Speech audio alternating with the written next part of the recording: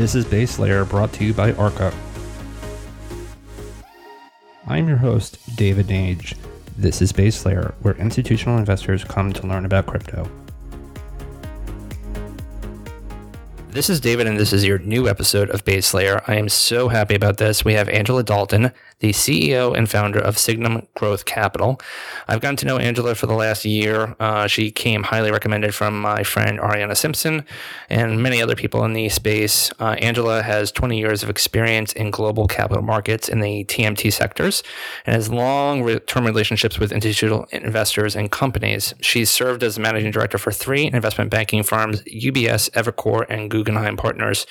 And so I love, as everyone knows who listens to the show, this move from the institutional side to the, what I always kind of refer to in a fun way, the crypto wacky land that we all live in these days, the blockchains, the digital assets, all of these things that are happening, where our friends and family sometimes say, why are you doing this? And so I love hearing why institutional people are moving over to this world of blockchains. And so with that, Angela, if you could just give us a little bit of background. I gave obviously just your brief bio, but what we would really love to hear is not necessarily the when Bitcoin moment, but what about the technology from your years of experience in technology, media, and telecom? What about blockchains and what about distributed and decentralized systems really inspired you to move out of that world into this world? Sure. So thank you so much for having me. I spent a lot of my career analyzing next-gen technologies, and especially when I was at Guggenheim, I spent a lot of time digging into kind of emerging technologies that were coming in the next 3 to 5 years and how they would impact public markets. So as part of this, I did the first deep dive on esports back in 2015 before the Overwatch League launched by Activision. And people thought I was completely nuts when I was, kind of running around talking about people watching people play video games and all the metrics around it. And I'm kind of comfortable in that space, being early. And so I, shortly after that, started digging into blockchain and crypto. And unlike almost any other technology, I couldn't stop myself. I couldn't stop from reading, learning, digging in, meeting people, basically in my free time.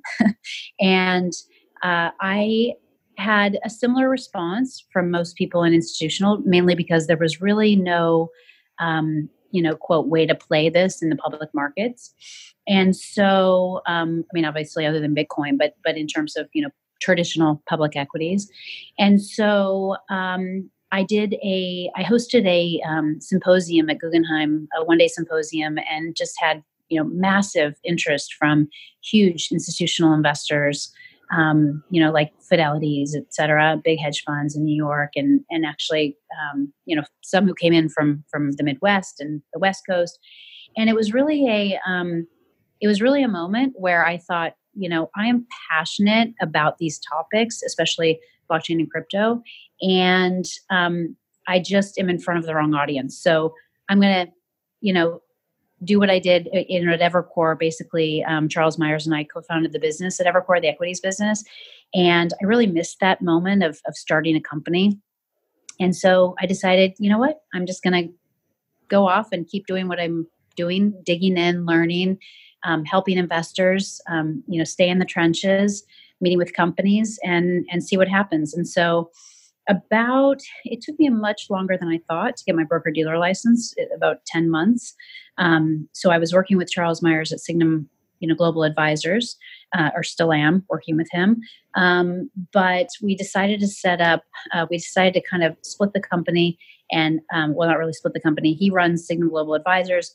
I am managing our sister company, which is basically advising emerging tech companies and helping investors understand. And then the other piece of it, sorry to keep going, but the other piece of it is really regulatory strategy. We spend a lot of time in DC.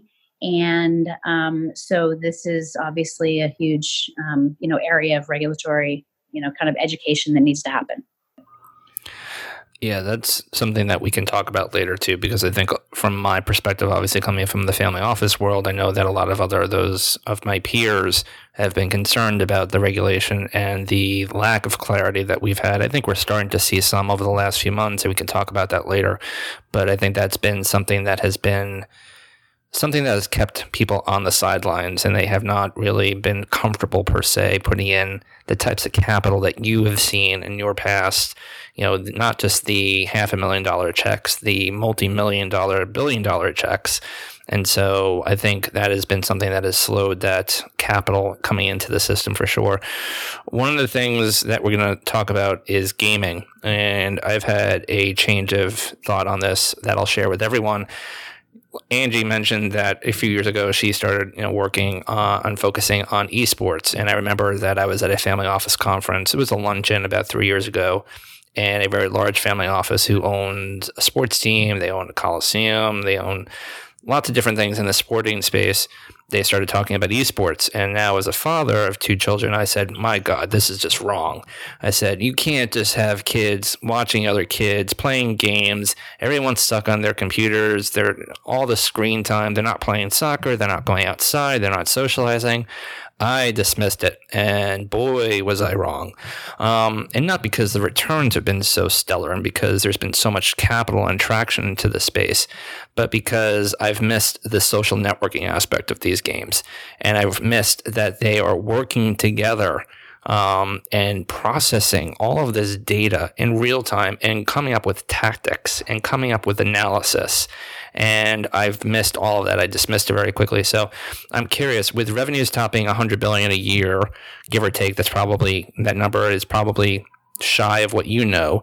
The video game industry is poised to be the century's dominant form of entertainment, and this is coming from Quartz recently. As games become more addictive and expensive to play, how will they transform our social relationship as well as our leisure time?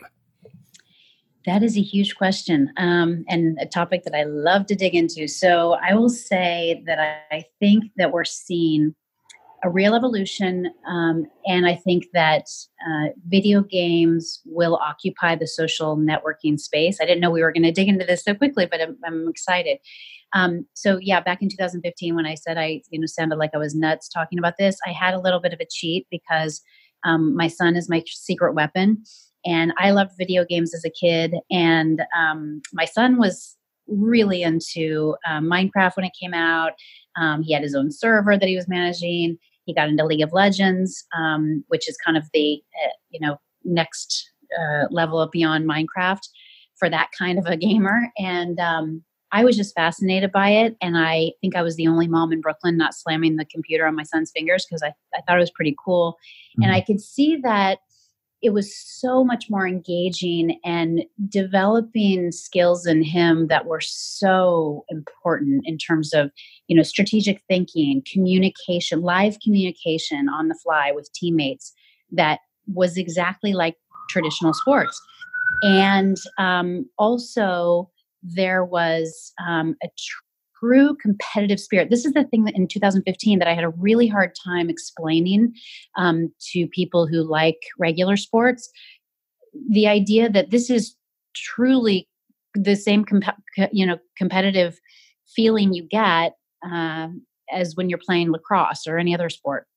And I think that, or basketball or football or whatever. So I think that that is the first thing to understand is that I don't think that there really is any difference. And I don't think we're going to call them esports, regular sports. They're just sports. And so I think that we've gone from a world where, I would say maybe like from the 80s to the 2000s, this is more about social, video games taking the place of social media. In the 80s to the 2000s, we had this kind of pure analog world in terms of status. And we had the house that we lived in, the neighborhood that we lived in. Both of those conveyed probably the most status in our life. We had people over to our houses and we had dinner parties with, china on the table and designer furniture and chocolate labs. And then we would drive our car, which was our kind of mobile status, to other social events. And we wore designer clothes and shoes, and we still do all that. But I think that the millennial generation happened to kind of, I think the first year the millennials graduated from college was the same year that Facebook started, 2003, if I'm not mistaken. They graduated with a lot more debt. They got married later. They bought houses later. They traveled more. And all of this was kind of happening at the same time that, the iPhone was launched a few years later, Instagram a few years after that. And there was this kind of shift of status from offline to online. And you could do things like travel to Machu Picchu and take selfies, and you have kind of the same jolt to status that you get from that analog world, of decades prior to that. And I think that as this, all of this mobility created a flywheel of kind of constantly refreshing backdrops, and this rental versus ownership culture is also something that feeds into that, because status is created in a much more fluid way. And the new kind of, deposit mechanism is your iPhone, and Instagram. And all of that is interesting and great. And we're living it right now. But I think it depends on the physical still. You still have to go to Machu Picchu. You still have to, even if you're renting the runway, you still have to rent it. And I think that the next phase, and the reason I think that gaming will occupy the space of social media, is that in the next phase, you won't need to go to Machu Picchu. You won't need to rent the runway. You won't need to even have a tiny house, or a French bulldog. You'll basically be able to have all those things if you want them, because you'll create them in your own world, and you will have more. The velocity won't change in terms of status, but the location of that status will change. And so there's a point here that this is all going to relate to blockchains and to digital assets, and we're going to get there in a second, but I'm fascinated. So I just went to go see Star Wars, the new one, and I loved it. It was great. But I'm sure and I don't know if the listeners are aware, that on Fortnite, about a week or two ago, they had a massive thing where all of the Star Wars characters, the Millennium Falcon, and all the other characters, Darth Vader, were incorporated into the game, and they had a bit of a preview for the movie, if I'm not mistaken. That also compounded with what Marshmello has done with music on Fortnite. I think he hosted the first virtual kind of DJ clubbing experience, in front of 10 million listeners or viewers, or whatever it may be. Can you talk a little bit more about some of the impact that we're starting to see in terms of the numbers? Sure. I think that Star Wars and DJ Marshmello's concert were two of the seminal events, basically, in the history of the shift. And I think that I'll talk about the DJ Marshmello concert because I think it's more important. Although I think Star Wars, having a premiere inside a game is pretty awesome too, and I think we'll see a lot more of that. But in terms of the numbers, I think that the reason the DJ Marshmello concert was amazing to me, and I watched it and it was awesome, was the fact that it happened the day before the Super Bowl. So, most people know the Super Bowl garners the highest value advertising of the year, because, we get the largest number of tune-in audience. And so you have CBS selling 30-second Super Bowl commercials for $5-ish million per ad. You've got, basically advertisers pay broadcasters pay the NFL. Everyone takes fat margins along the way. CBS and NBC paid $45 million per game to reach 15 million viewers. Then you've got, and then the next day, so this is the Super Bowl is important because it was literally the day after the concert. So the Super Bowl happens the day after the Marshmello concert. The ratings were the lowest in 10 years. The audience is plummeting, as we all know. And then separately, the head of NBC, what really got my attention is the head of NBC Sports said something like, this was the biggest streaming viewership in history. It was, came in at an all-time high. CBS came out with similar comments. We saw viewership online, all these headlines, viewership online for the Super Bowl is, biggest in history. So just to compare the two, the Super Bowl streaming numbers were 2.6 million concurrent viewers. That compares to 10.7 million concurrent viewers at the Marshmello concert. So if you think about the power of this, you haven't had a tune-in moment. I mean, Facebook and Google and everything that's happened in Web 2.0, none of that has picked up a true tune-in experience. We haven't had a tune-in experience since Friends or Seinfeld or and the Super Bowl or, Thursday Night Football. I mean, really, those are the only kind of tune-in experiences we have. And now we have this concert inside a video game where 10.7 million people showed up. So I think that all of this is related to, what we're seeing in esports. Like you said, the esports industry overall has not been that huge. It's mostly a sponsorship advertising world. And I even, one of my conclusions back then was it's a huge shift in terms of behavior, but the dollars aren't there yet. We are starting to see the first glimmers of, metrics that show the dollars are flowing this way. And I think the most interesting data point was, it happened, I think it was about a month and a half ago. The League of Legends championship media rights sold for $38 million a year. Wow. And that compares, so I just did a quick comparison this morning. I was looking at the ESPN numbers in terms of what they pay. So it is exactly in line with what ESPN pays for Wimbledon. Wow. So it's these numbers, they're the dollars are coming. The behavior always happens first, but it just goes to the old media mantra, you follow the eyeballs. The behavior has shifted, the dollars will follow. So let's talk about that behavior shifting. And so what we're starting to see is with Fortnite, as we just discussed that, PUBG is another game that's out there that's getting a lot of attention, League of Legends. All of these games have what is defined or what is called as in-game currencies, or is what I've been calling them, in-game digital currencies.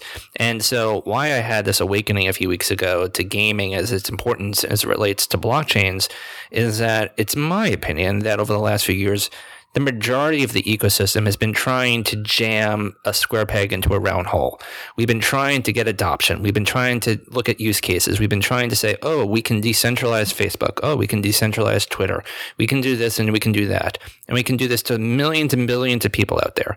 But this, and I'm sure you can attest to this on, right now, is that there's about 2 billion people in the world that play games on a fairly routine basis. And each one of those typically has coins, tokens, they have in-game currencies that are used to then buy their character, their avatar, whatever you may call it, certain things. Skins is a popular phrase. And then there's other things that you can do, obviously, to enhance their power, et cetera, et cetera. As this may sound a little bit kind of amateur to people that are institutional investors, it's really important to understand this because these are digital assets that are being purchased by people using digital in-game currencies. And so to me, there is a natural fit. There's a natural evolution of that demographic. And I'm talking about 2 billion people out there for things like Bitcoin, for things like Ethereum. And I'm not even talking about the idea of compostability yet, where as in these games, you have version 1 to version 2, you can't bring those digital assets that you've purchased over to the new version, or you can't bring digital assets that you purchase in one game to a totally different game. There is this idea, and it's very combative to many people. People don't necessarily agree with it in full heartness, and some people think that it's actually not real, that there's a real need for it. But there are ideas that blockchains could add a lot of value. So one, I want to talk a little bit more about this 2 billion kind of user demographic and in-game currencies, in-game digital currencies. Do you agree with my thesis, or obviously I want you to disagree if you can, that that is actually the lowest hanging fruit we have for adoption of things like Bitcoin and Ethereum? I agree with you. And I also think that you're spot on when you talk about the 2 billion, because I always say I'd rather merge onto the highway of 2 billion people already doing something than try to get 10 million people to do something new, meaning the crypto community of 10 million. So I do think that the crypto community will be early adopters in terms of trading because of the culture of crypto. And I think that I just think that the more, so I did a deep dive for a company back in 2018 who was looking at blockchain plus video games. What does this mean? Where can we invest? And I concluded that it was too early, mainly because there was such a huge gap between, the crypto world and the video game world. And I felt that cryptographers way overestimated how complicated cryptography is and, the math, et cetera, and all of that, which it is. And they way underestimated how complicated the media ecosystem is and how complicated video games are.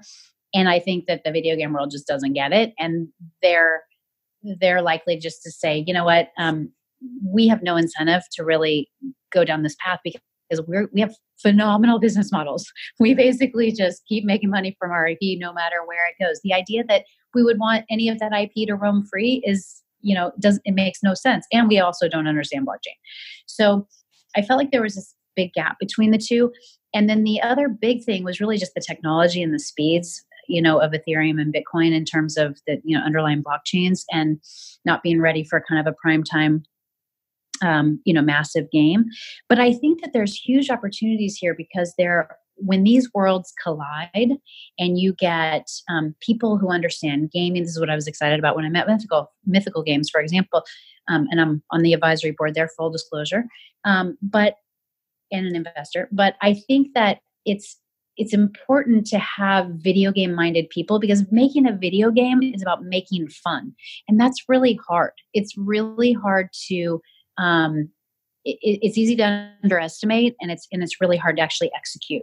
So I think that people who can kind of understand that world combined with people who understand blockchain is extremely powerful because these in-game economies, we've all been talking about them. And like you said, people are already doing this in gaming. People have been selling their World of Warcraft gold on eBay forever. We've been using V-Bucks to buy skins in Fortnite. People spend $90 on average, in the first year. I think was the latest data that I saw. But regardless, this behavior is already happening. Like you said, it's just not sanctioned by the publishers. So if you can tap into that also, the fact that the publishers know this is happening and that they can't capture any of those dollars. And if you can also, by the way, capture a little bit of that transaction fee for a software developer, for a creator, for a street artist, for a player, for somebody who, for a kid who used to play Minecraft who now wants to create games. I mean, it's pretty, blockchain technology is extremely powerful in unlocking these economies. Right. And so you mentioned Mythical. So from their site, we believe that true ownership of digital assets, verifiable scarcity, and integrated secondary markets will spawn a new generation of games. These new economies based on digital ownership will bring players, developers, and content creators closer to the games they love. So talk to us about, from your insight, where are they right now? We've had Dapper Labs on recently. We'll have a few other of these folks out there, Blockade Games with Neon District. Where are we? I know in terms of blockchain and gaming that there's been kind of what I would call generation one, where it was, okay, here's a game, or here's the first chapter of the game, connect it to MetaMask, make sure you have Ethereum, do all these different steps, and then you'll be able to play. And it was basically mostly a card game at this time. And this is, in the last 2 years, as the evolution we're starting to see, I think in 2020, and I'd love for you to opine about this, in 2020, from what I'm sensing is that a lot of that disparateness, a lot of that, okay, here's MetaMask, here's a game, here's this, here's that, is going to go away or slowly start going away, where you can actually play the game and then you have the ability, it'll be all kind of synchronized in there. So for the user who does not have a lot of familiarity with digital assets and crypto wallets, et cetera, it will be more in their workflow. It won't be as alien. And so talk to us about kind of what the next gen, from Mythical Games and other things that are going on, what's happening from this generation one gaming of blockchains to generation two, and talk to us about, what you're seeing. Great. yes, I don't think that any players they're not gonna learn MetaMask. They might not even, figure out a wallet, other than one that's handed to them and made very easy in terms of UI. So I think that, Mythical's view, by the way, Mythical doesn't have a token, and, their approach is blockchain agnostic. It is very early, and, we are seeing that the strategy really is to start with the gamers and start with a really fun game, and then back into whatever blockchain is working underneath that gamer. So I think that, I think you'll see, their game adaptable to any underlying blockchain. So Microsoft is a really good example. They, at their Ignite conference, they had, I don't know, 50 blockchain sessions, and they talked about Azure blockchain and a lot of different ways. But the only gaming company they mentioned was Mythical. And they said Mythical, is among the earliest users of Azure blockchain. And they're using blockchain to reimagine game economies.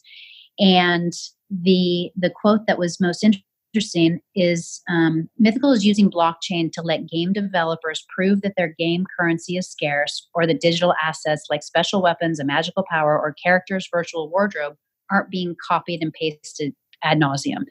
So the idea would be that, if you're playing on Xbox and Azure blockchain is underlying that, that player, that underlying blockchain will enable that player or that creator, or that game that's being played on top of Azure blockchain to take a cut. I mean, I think that I'm seeing a lot of protocols create games and go down this path of, let's create a game to prove out our protocol. And I think that we're going to get to a world where, Mythical is open for business. I mean, these protocols, and they've been making games for 20 years, and they've made games like Call of Duty, several generations of Call of Duty, shipped 3 of the top 10 games in history in terms of revenue. So I think that, like this, that's what I'm getting at. I think that we're going to get to a point where these protocols go to gaming companies, and gaming companies go to protocols that actually, and figure out a way to work together.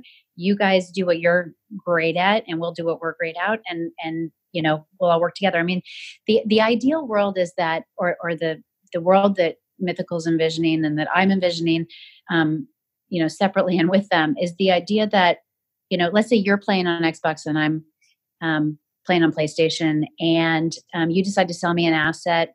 Oh, by the way, the other thing that you should understand is that think about, have you ever played Minecraft, or do you have a kid that plays Minecraft? Mm-hmm. Okay. So, the building, crafting world. Mm-hmm. So imagine instead of building a building with your friends, or something like you would build in Minecraft, building a game. So you're like, I'm going to build the best relay game in history, and I'm going to, shoot plungers at you. And, it's there's a world backdrop. There are characters in the game called blankos, which look like plastic toys. Mm-hmm. And you can create them however you want. So you can imagine players, developers, brands, fashion, performers, creating characters inside the game, and then creating an actual game around that. And it's going to create a lot of competition among developers to create really fun games, because they're going to get paid every time one of the assets in the game changes hands. But let's just go back to our example. So let's just say you sell me an asset, and I decide, I want to pay whatever I want to pay for it. Let's just say $10.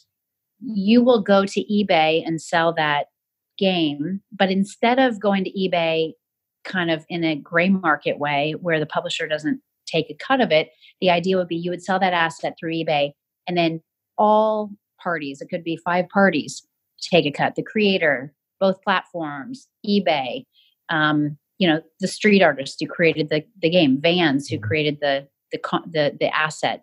So it's really it's really early, but I think that there's huge potential here. I agree. And I think that's why over the last few weeks, I've really determined that gaming, as relates to the adoption and further interest of blockchains, is going to be incredibly important going forward. And so I could talk to you forever, and we're going to have you on again about this, but I know it's a busy day. The last thing that we like to do with some folks on the show, and you may have an answer to this or not, it's nothing tricky, but I always think that people that are in digital assets are very well read. They read lots of books on psychology. They read a lot of books on computer science. They read a lot of books on classical economics and different models.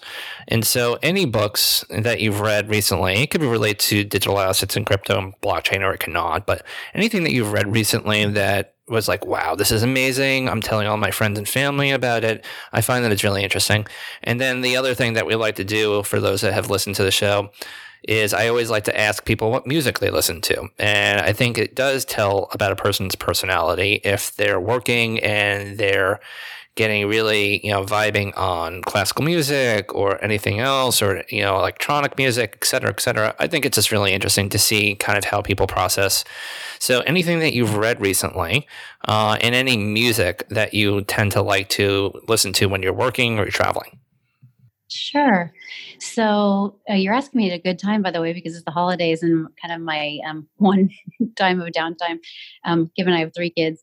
So let's see, this in the last few weeks,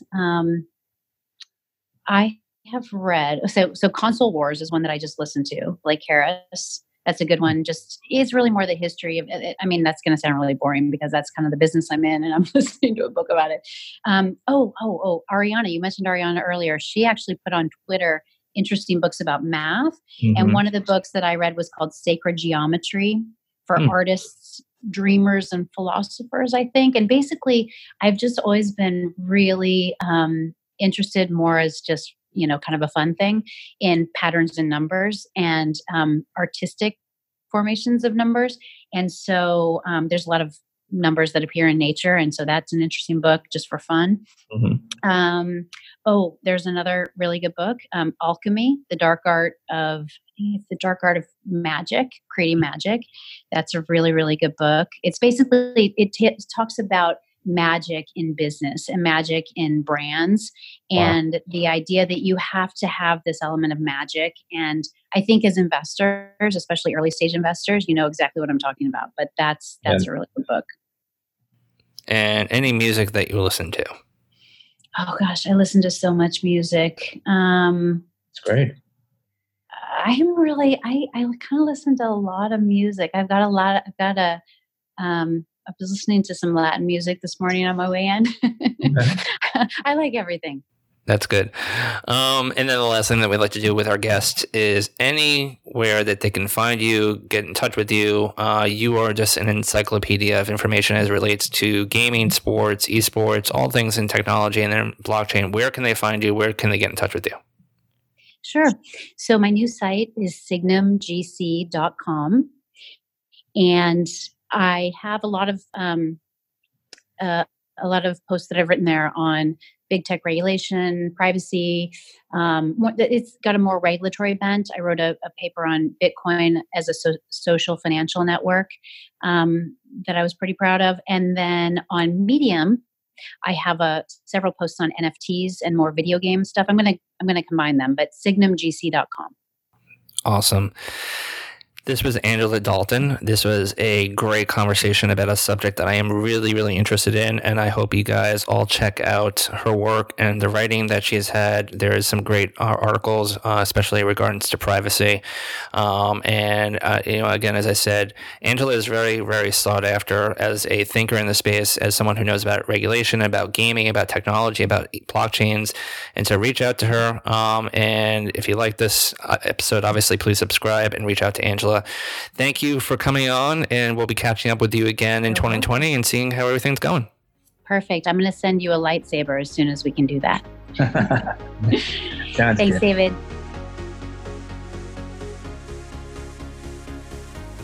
For more notes from this past episode about our guest, please go to www.ar.ca/baselayer. Nothing stated on this podcast should be taken as investment advice, which would require a thorough assessment of each investor's personal financial profile and risk tolerance. Statements regarding past performance are not necessarily indicative of future returns. If you like what you're listening to on Base Layer, let us know. Subscribe, give us a like, or hit us up on Twitter. Arca at Arca, or myself, David Nage at DavidJN79. Let us know, and we'd love to obviously hear from you. For additional resources to help sophisticated listeners like yourself learn about the digital asset space in the financial terms you understand, please visit www.ar.ca for articles, market commentary, videos, and more.